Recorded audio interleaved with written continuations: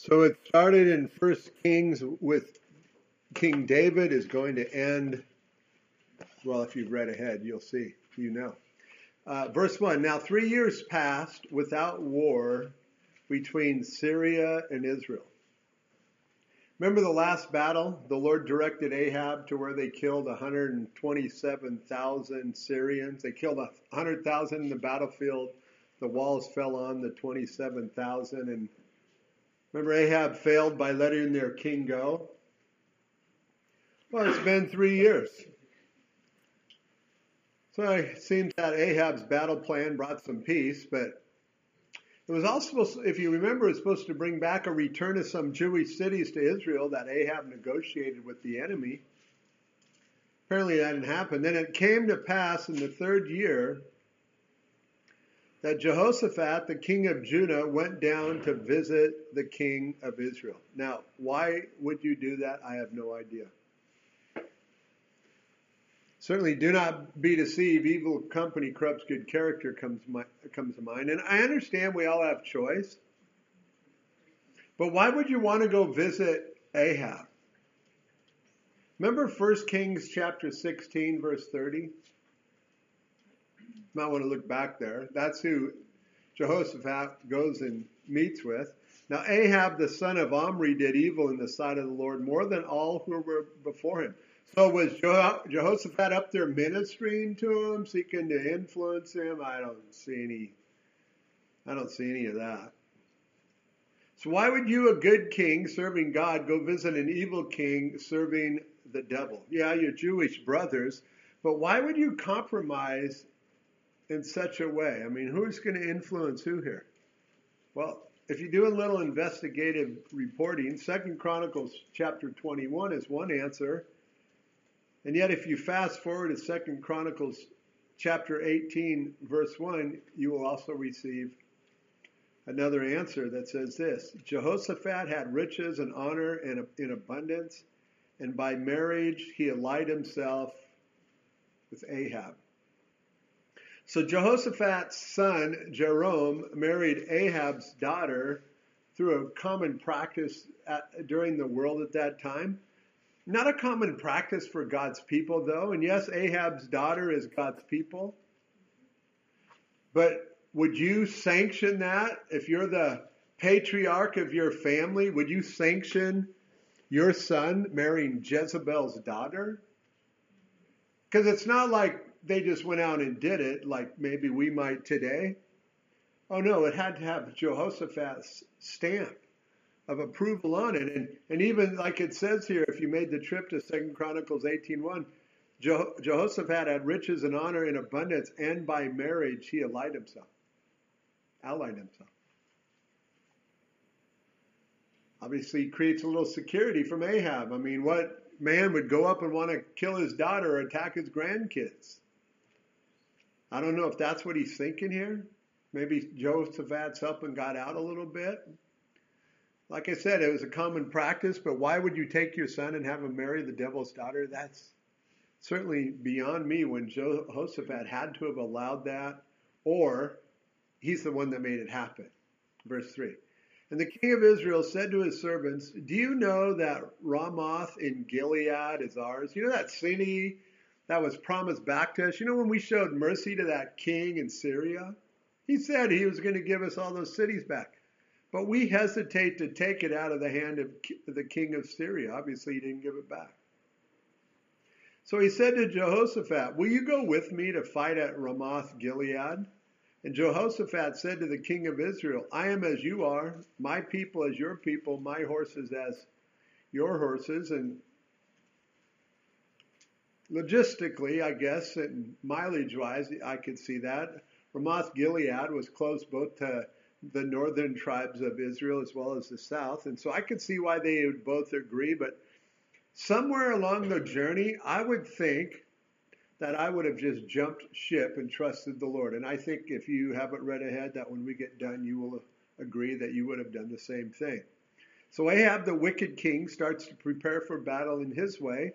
And Jehoshaphat, a man who's, for the most part, has been living like David did, seeking just the Lord, starts to prepare, but not quite the same way.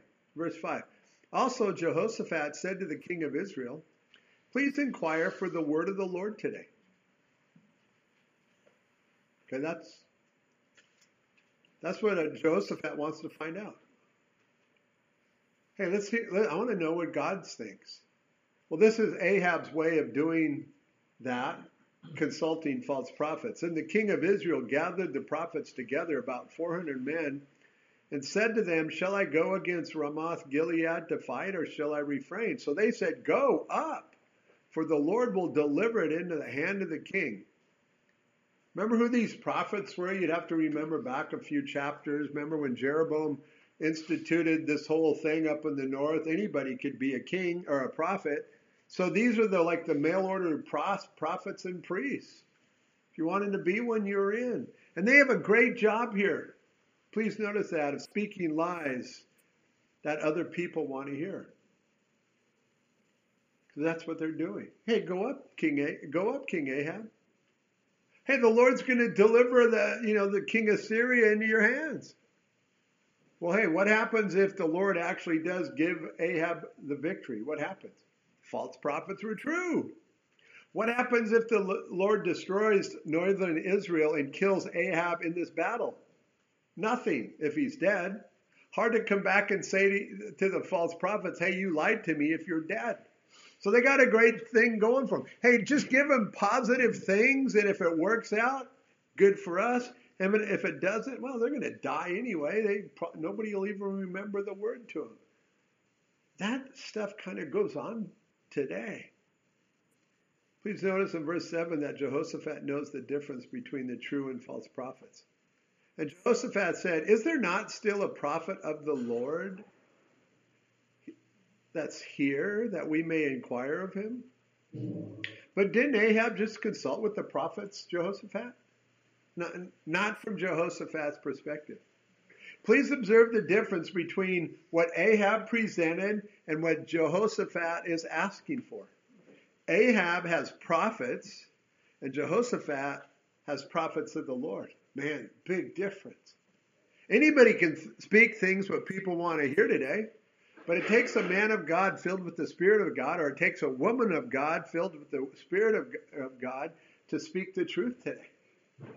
Verse 8, main point number 1 coming up. So the king of Israel said to Jehoshaphat, there is still one man, Micaiah, the son of Imlah, by whom we may inquire of the Lord, but I hate him. Actually, he hates his message, okay? We need to understand that. He may think he hates him, but he really hates his message. If he told him the things he wanted to hear, he would love him. So it's not the person, it's the message. I hate him.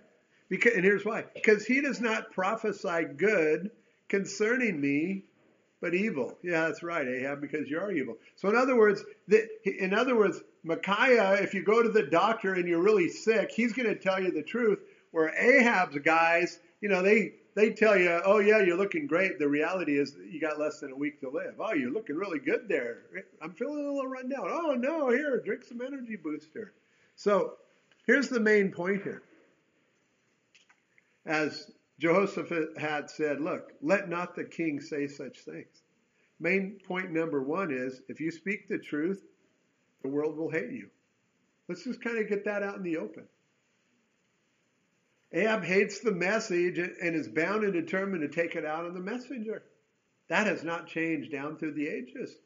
And church, we got to be honest here. False prophets won't like you. Religious people will hate you.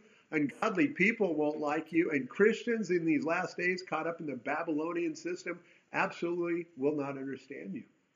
But that's okay, because Jesus loves you. God loves you. So don't stress out about it. Just know that some people you're going to offend. So don't seek to be a people pleaser, but be a God pleaser. And keep in mind, it is the message that causes them to hate you. No one hates me. I want to go read 2 Timothy, chapter 3, verse 12 or something? Yes, and all those who live godly in Christ Jesus will suffer persecution. So there's got to be someone that's kind of ticked off at you somewhere. I think if we're living it right, if we're speaking it, if we're living it, if you want everybody to like you, then You'll tell them what they want to hear, but God has called each one of us today in these last days to proclaim His truth. Some are going to dismiss it, some aren't going to like it, some aren't going to like you. Then the king of Israel, verse 9, called an officer and said, bring Micaiah, the son of Imlah, quickly. And if you go look in the book of Chronicles, that's bring him out of the prison. And the king of Israel and Jehoshaphat, the king of Judah, having put on their robes, sat each on his throne at a threshing floor at the entrance of the gate of Samaria. So, they're going to kind of give evidence there. That's where the business would take place, in the gates. And all the prophets prophesied before them. How many of them are there? 400. Man, that's a show of religion right there. 400. And here you come. Do you think he's dressed very well in his prison? Think he's well fed there? And so here he comes. Is he still in shackles? He might be. Now Zedekiah, the son of, that dude, had made horns of iron for himself, so a little object lesson, if you will. And he said, thus says the Lord, with these you shall gore the Syrians until they're destroyed. Wow! 400 guys backing him up. Tell me what you want to hear and I'll tell you. Now, if Ahab gets gored by the Syrians, is he going to be able to come back to this Zedekiah dude and say you were wrong? No. So you might want to underline this though. Thus says the Lord. That's what he says here. Thus says the Lord, with these you shall gore the Syrians. Hey, with these, Ahab, you are going to utterly decimate the Syrians. Hey, what's Zedekiah doing here? Look in your Bibles, verse 1. What's he doing? What's he doing here? Is it not verse 11? I write that down wrong? What's he doing? Tickling his ears. Well, yeah. What else? He's lying to him. He's also, I think, blaspheming because he's saying, thus says the Lord, and the Lord hasn't spoken. So here's a man representing God to the people, and he is flat out lying, and he's lying in the name of God. I mean, how is that possible? And he has his 400 prophets back beside him, backing him up. And all the prophets prophesied so, saying, go up to Ramoth Gilead and prosper, for the Lord will deliver it into the king's hands. Man, it sounds convincing, doesn't it? And then the messenger had gone to call Micaiah, main point number 2, never compromise who you are, ever. Spoke to him saying, it doesn't mean we're all going to sin. No, I'm not talking about that. But never compromise who you are as a believer. Ever. Well, you're a Christian? Well, we should never be embarrassed about that. I remember when they would come knocking on my door. Hey, you want to go partying? And I'd say, hey, look, I'm going to Jesus, and if you want to come with me, I would be more than happy to take you with them. They would never come back again. But I know people that would say, well, I'm kind of busy tonight. You know what you do when you do that? You leave the door open for them to come back, the devil to come back and say, hey, why don't you come with us? We'll drag you back into your old sin life. Never compromise that. Main point number 2. So the messenger who had gone to call Micaiah spoke to him, saying, now listen, the words of the prophets with one accord encourage the king. Please let your word be like one of them and speak encouragement. Make sure it's positive, happy-go-lucky words. That's what the false prophets have all proclaimed. And Micaiah said, as the Lord lives, whatever the Lord says to me, that I will speak. And it's so critical in our day and age, team. No hint of compromise ever in what we're asked to. And this is how we've all got to live here. Whatever the Holy Spirit speaks to me, that's how I got to speak. As Micaiah, the son of Imlah, holds his ground here. Then he came to the king, and the king said to him, Micaiah, shall we go to war against Ramoth Gilead, or shall we refrain? And now, we have no audio, and that's the problem here. And he answered him, go and prosper, for the Lord will deliver it into your hand. I don't think that's what he said. I think he said it sarcastically and mockingly. I mean, he said it in a way that Ahab realized he wasn't sincere in telling him the truth. Look at verse 16. So the king said to him, how many times shall I make you swear that you tell me nothing but the truth in the name of the Lord? He wasn't lying to him. No, he was mocking them all. Look at verse 3, main point number 3, not verse 3, main point number 3. Then he said, I saw all Israel scattered on the mountains, as sheep that have no shepherd. And the Lord said, these have no master. Let each return to his house in peace. And the king of Israel said to Jehoshaphat, did I not tell you he would not prophesy good concerning me, but evil? So please take notice of main point number 3, that the true man of God stands apart and oftentimes stands alone. Or in this case, it's a 400-to-1 ratio. And for the record, Micaiah is not just prophesying evil against Ahab. He's prophesying truth. Ahab was the one who was evil and he can't handle the truth. Then Micaiah said, therefore, hear the word of the Lord. I saw the Lord sitting on his throne. I mean, how bold would that make you in the face of 400 false prophets if you had just seen a vision of the Lord sitting on his throne as they grabbed you from the prison? Certainly God is more than able to do that. No doubt God knew what was coming for his man Micaiah. And so God says, here, I'm going to give you this vision. And boom, he's standing there before all these false prophets. I saw the Lord sitting on his throne and all the host of heaven standing by on his right hand and on his left. And the Lord said, as we get an incredible look into heaven here, who will persuade Ahab to go up that he may fall at Ramoth Gilead? You might underline that, he may fall. That's God's plan here. It's time for Ahab to go. He's been judged and he's been found guilty. Verse 20 again, as we get a look into the spiritual realm in heaven. Okay, so God, they're having a, I don't know. I mean, I don't even know what to make of this. They're having a little council meeting here. God's saying, hey, I got a slight issue here. I got to take out Ahab. Who wants to, I need a little help taking him out. I mean, you can look, I mean, it's here. You got to deal with it.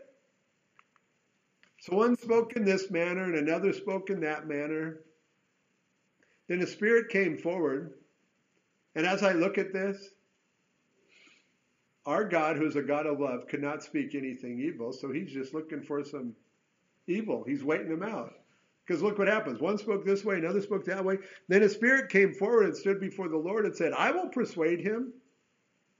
The Lord said to him, in what way? So he said, I will go out and be a lying spirit in the mouth of all of his prophets. As we see a fallen angel, also known as a demon, volunteering for an assignment.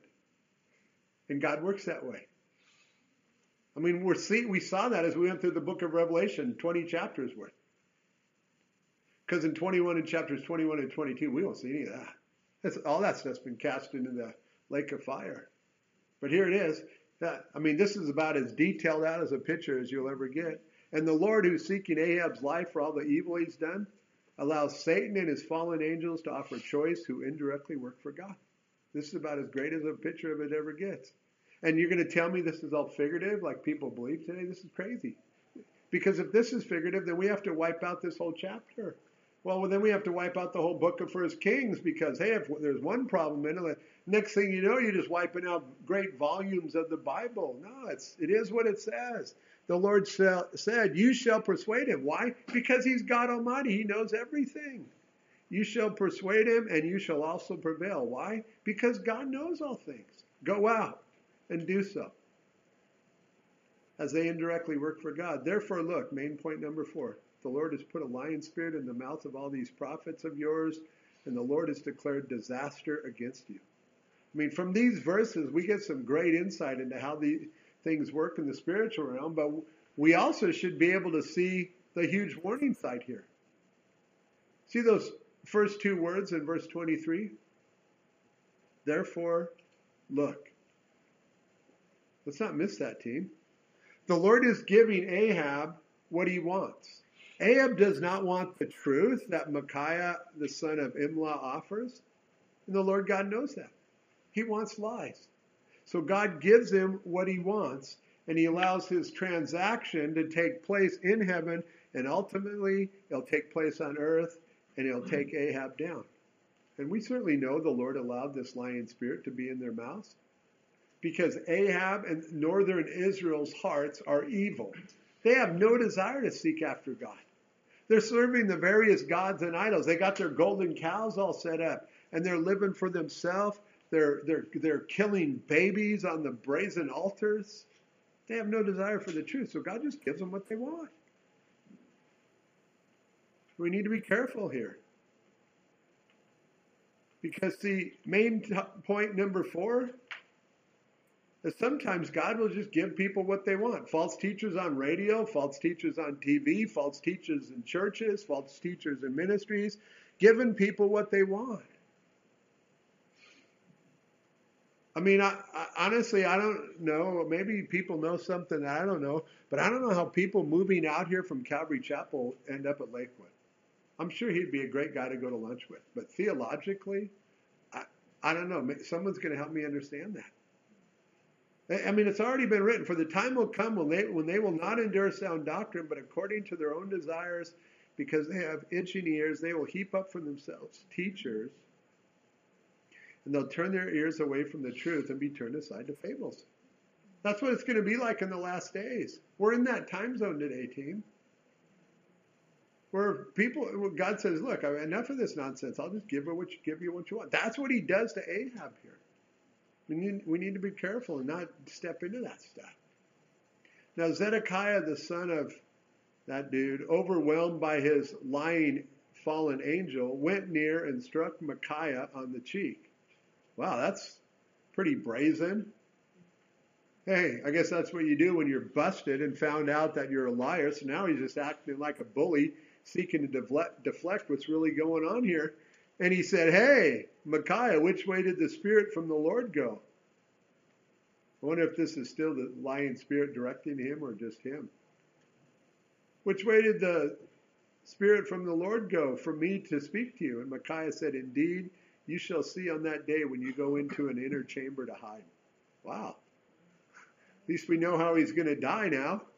As Micaiah's prophecy, tells us how he's going to die. Verse 26. So the king of Israel said, take Micaiah and return him to Ammon, the governor of the city, and to Joash, the king's son, and say, thus says the king, put this fellow in prison. Actually, if you read Chronicles, like I said, back in prison, and feed him with the bread of affliction and water of affliction. I'm sure that tastes good, until I come in peace. Please notice, Ahab heard nothing that Micaiah spoke to him, for his heart was cold to the truth. He didn't hear anything. The question is did Jehoshaphat hear anything? But Micaiah's not allowing lies to be the last word spoken to him. Here, look what he says. If you ever return in peace, the Lord has not spoken by me. Meaning, if I'm wrong, you must take me outside the camp and kill me for being a false prophet. Because that's what the law declared. So get your stones ready if I live. And he said, as Micaiah addresses all those in attendance, take heed, all you people. Ahab didn't want to hear. And so Micaiah's final words were, hey, take heed, all you people. People, heed the warning that's been given. I mean, wouldn't you think Jehoshaphat, the godly king, would have heard this warning? I mean, certainly he's in the presence. They're both sitting with their robes on in the threshing floor by the gate. Prophecy was that they would lose. Who wants to go to a battle if you know you're going to lose?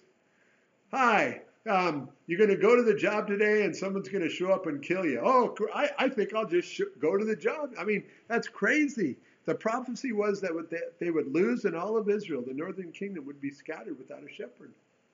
Certainly he should have been able to hear that. And the king of Israel, who I believe somewhere in his hard heart believes the words of Micaiah, said to Jehoshaphat, and that would be Jehoshaphat, I don't know how to make of this, the gullible, trusting one, it seems, either that a man of incredible faith, seeing that I have a bullseye on my back, Jehoshaphat. I know what we'll do. Why don't I'll disguise myself and go into battle? I'll just look like a normal soldier. But Jehoshaphat, why don't you put on your robes? And that way you'll look like the only king on the battlefield. So the king of Israel said, okay. Now, incredible faith or just trust in everybody. So the king of Israel disguised himself and went into battle. I mean, Ahab was a shrewd dude. I'll dress up as a common soldier so I can try and fool the enemy. And, well, why don't you just put your robes on? And either Ahab is feeding this man's flesh, Jehoshaphat has an extreme amount of faith, or Jehoshaphat is naive or lacking a little of something. I mean, everybody knows back in those days, if you could kill the commander of the army that's leading the battle, the troops will start to scatter. So Jehoshaphat, wanting to be the solo-looking captain of the forces, agrees, and off they go to battle. The problem I have with everything that has gone on so far is Jehoshaphat wanted a prophet that would tell him the truth. And he heard it. I mean, he got one. Remember those final words? Take heed, all you people. But he's not acting upon it. I mean, if this is what take heed looks like, I mean, Jehoshaphat needs some language school, because take heed doesn't mean dress up in your robe as the only king in the battle and go out to battle. It's crazy.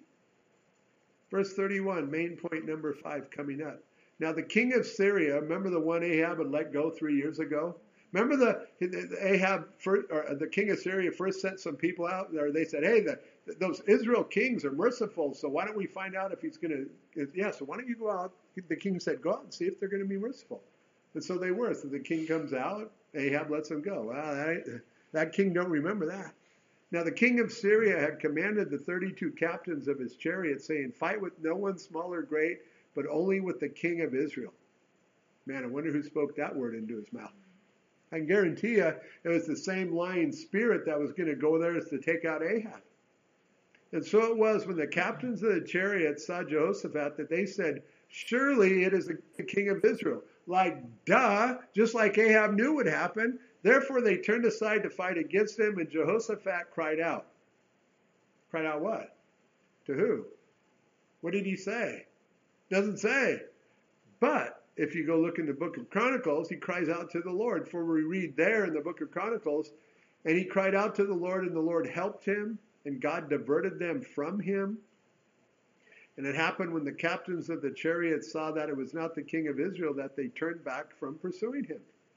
So, main point number 5, awesome point number 1 in this chapter, like beyond awesome, that I'm so grateful to my Jesus for, and I'm sure you will be too, is when I find myself in stupid places that I should not be in, that I put myself in, the Lord will still rescue and deliver me because he loves me as one of his kids. That's what you see here. I mean, just think on that for a few hundred years. That when I find myself in stupid places that I put myself in that I should not be in, the Lord will still rescue me and deliver me because he loves me as one of his kids. Man, that will preach. And that's this picture. That's what's happening in the whole of this chapter. Jehoshaphat should not be going up north. He does. Nor should he have gone up into battle. He does. And he certainly should not have agreed to put on the royal robe. He does. And when you read the account of this battle in the book of Chronicles, it says the army surrounded him to attack him. So he must have been a heck of a chariot driver. If they're all, it doesn't say the king wanted to take him alive, but I don't know, maybe that's what he wanted. So they surrounded him. And even though he was in a place he should not have been, his Lord still came through for him big time. Just like our Lord Jesus will for us. I hope you can see the picture. It's incredible. When you read the Hebrew words for God in the book of Chronicles, for this whole picture right here, you will see that Jehovah helped him and Elohim diverted them. Elohim meaning more than one. So you got Jehovah, that's God Almighty. That's the supreme name of God that a good Jew would never even say. That's Almighty God helped him, and Elohim, more than one, diverted them from him. Man, that's the Godhead. 1 plus more than 1 is how many? No. 1 plus more than 1 is how many? No. Who said the right number? 3. You have one plus more than one. So you got God the Father, God the Son, and God the Holy Ghost. One that's in the nature of one God, three distinct co-equal, co-eternal persons. Well, you got it all happening here. I mean, it's a great picture of the Godhead working for those who love Jesus. Not three gods, one God, and within the nature of one God, you've got all of it. Go check it out in Chronicles. It's pretty amazing. Even though all of this is for someone who is in some place he shouldn't have been. God doesn't give up on him. Man, they'll preach. Verse 34, main point number 6. Now a certain man drew a bow at random and struck the king of Israel between the joints of his armor. So he said to the driver of his chariot, turn around and take me out of the battle, for I am wounded. How did that happen? Luck? Chance? Random selection? Just a certain man drew a bow at random? I mean, accidentally, out of the blue, the Hebrew word can mean innocence. A certain Syrian soldier innocently drew his bow and let it fly. It seems like he was having some random target practice, it seems. So how did all this happen? Easy. By the divine will of God. I'm pretty sure the soldier might even have been a little surprised that he hit the moving target. Wow, I hit that guy. Hit him on the run. But see, when you add in the written word of God, main point number 6 is God's word is always true, whether it's past, present, or something that's going to happen in the future. It's always true. God had said through the true prophet Micaiah that Ahab would die. Look back at verse 20. See it for yourself. He's going to die. I mean, you can run. You can hide. You can try and take on a different look by disguising yourself like someone else. But none of that prevents God from accomplishing his will. Just like we saw Sunday at the Great White Throne Judgment. There is no place for anybody to hide. It's all going to be laid out there. You can't hide from God. God's will was that Ahab was judged and that he must die. So that arrow became a divine arrow of truth and judgment on Ahab. It happened. The battle increased that day, verse 35, and the king was propped up in his chariot, facing the Syrians, making it look like, hey, you guys are doing a great job out there. And meanwhile, he's dying the whole time. Yeah, you're doing a great job. Every once in a while, he'd give a little wave. And he's propped up in his chariot facing the Syrians, it's facing the battle line. But he died at evening. And the blood ran out from the wound onto the floor of his chariot. Interesting. Verse 36, main point number 6 again. Then as the sun was going down, a shout went out throughout the army. And I don't know, was it Israel? Was it Syria? Was it both of them? Probably. Saying, every man to his city and every man to his own country. So the king died and was brought to Samaria, and they buried the king in Samaria. Then someone washed the chariot at a pool in Samaria, and the dogs licked up his blood while the harlots bathed, according to the word of the Lord which he had spoken. If you back up for a reminder and look at 1 Kings chapter 20, verse 42, it says, thus says the Lord, because you have let slip out of your hand a man whom I appointed to utter destruction, therefore your life shall go for his life and your people for his people. So how's that possible? Well, simple. When you add in the written word of God, main point number 6 is God's word is always true, whether that be past, present, or into the future. It says what it means what it says. God said it, it had to happen. I had a license plate frame on my big truck that said, God said it, I believe it, that settles it. But that biblically wasn't true because God's word is not subject to me as to whether or not I think it's true. It should have read, God said it, that settles it. I mean, that's why we teach the Bible. That's why we encourage you to read it. God said it, that settles it. God's word isn't up to you and me to believe or, this isn't up to us. It's not up to us to believe that it's going to happen. Ahab didn't believe. Did the word of God come to pass? Of course it did.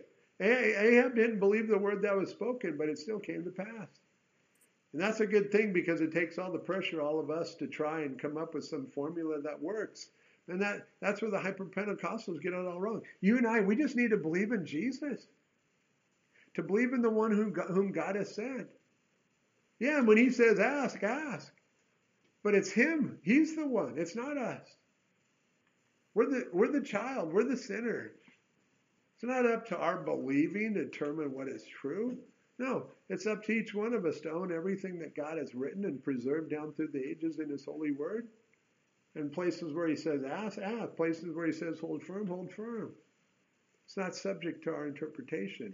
It's just let it lay out there. Verse 39.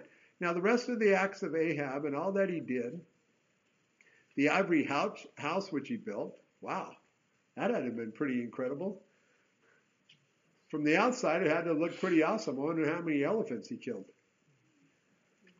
So outside it looked great, but inside, artificially, he was empty. He was false. And all the cities that he built, are they not written in the book of the Chronicles of the kings of Israel? So Ahab rested with his fathers, and Ahaziah, his son, reigned in his place. So Ahab started bad, ended bad with one nice little spot of humility that we read of last week. Verse 41, Jehoshaphat, the son of Asa, had become king over Judah, the southern two tribes, in the 4th year of Ahab, king of Israel. So Jehoshaphat's alive, and Ahab's dead. Jehoshaphat was 35 years old when he became king, and he reigned 25 years in Jerusalem. His mother's name was Azubah, the daughter of Shilai. And this is what we're looking for. And he walked in all the ways of his father Asa. And Asa walked in the ways of his father David. He did not turn aside from them, doing what was right in the eyes of the Lord. Nevertheless, the high places were not taken away. Now, that could be the high places where they offered incense to God, or it could be the high places where their pagans worship. That's kind of your pick. I would think that he left the ones where they were still burning incense to God, but took down all the pagan ones, but no one really knows for certain. For the people offered sacrifice and burned incense on the high places. Also, Jehoshaphat made peace with the king of Israel. Yeah, we all know that, right? We just saw that. His son married Ahab's daughter. And even though they were Jewish, brothers, they had Jewish blood in them, one served God and the other did not. I just find it hard to believe that the Lord God was happy with this evil union here. Now, the rest of the acts of Jehoshaphat, the might that he showed, and how he made war, are they not written in the book of the Chronicles of the kings of Judah? Yeah, they are. There's chapters devoted to Jehoshaphat. 76 times his name shows up in the Old Testament. Plus, we find him in 2 Kings as well, where he does some repeats of his earlier failures, but we'll look at that. But this time around, he'll do repeats of his failures with Ahab's son. And the rest of the perverted persons who remained in the days of his father, Asa, he banished from the land. Those are homosexuals, specifically male temple prostitutes. They banished him. When we had a local paper that came out every week, I felt really sorry for those that would write into the opinion section saying that as God-fearing Christians, that they have no problem with the homosexual agenda being promoted in our town. I mean, those people, no matter how Christian they think they are being deceived beyond belief. And here's why. Love them? Absolutely. Everybody. Tell them the truth? Absolutely. Everybody. We must.